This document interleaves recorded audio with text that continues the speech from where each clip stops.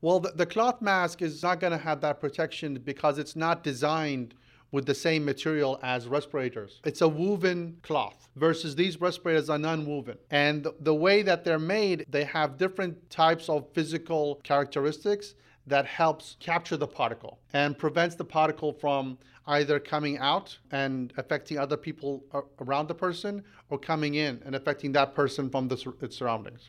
The cloth mask or the face coverings, when compared to the N95, has a much, much lower efficiency. But then it is still better to have something covering your face than nothing at all. And I would like to emphasize that, especially during the pandemic, when there is this controversy that face masks was useless at all. That is not true. It would have some protection, but if you compare it to the N95, it is a very much lower efficiency. I want to add to Dr. Bane's comment. She's 100% correct.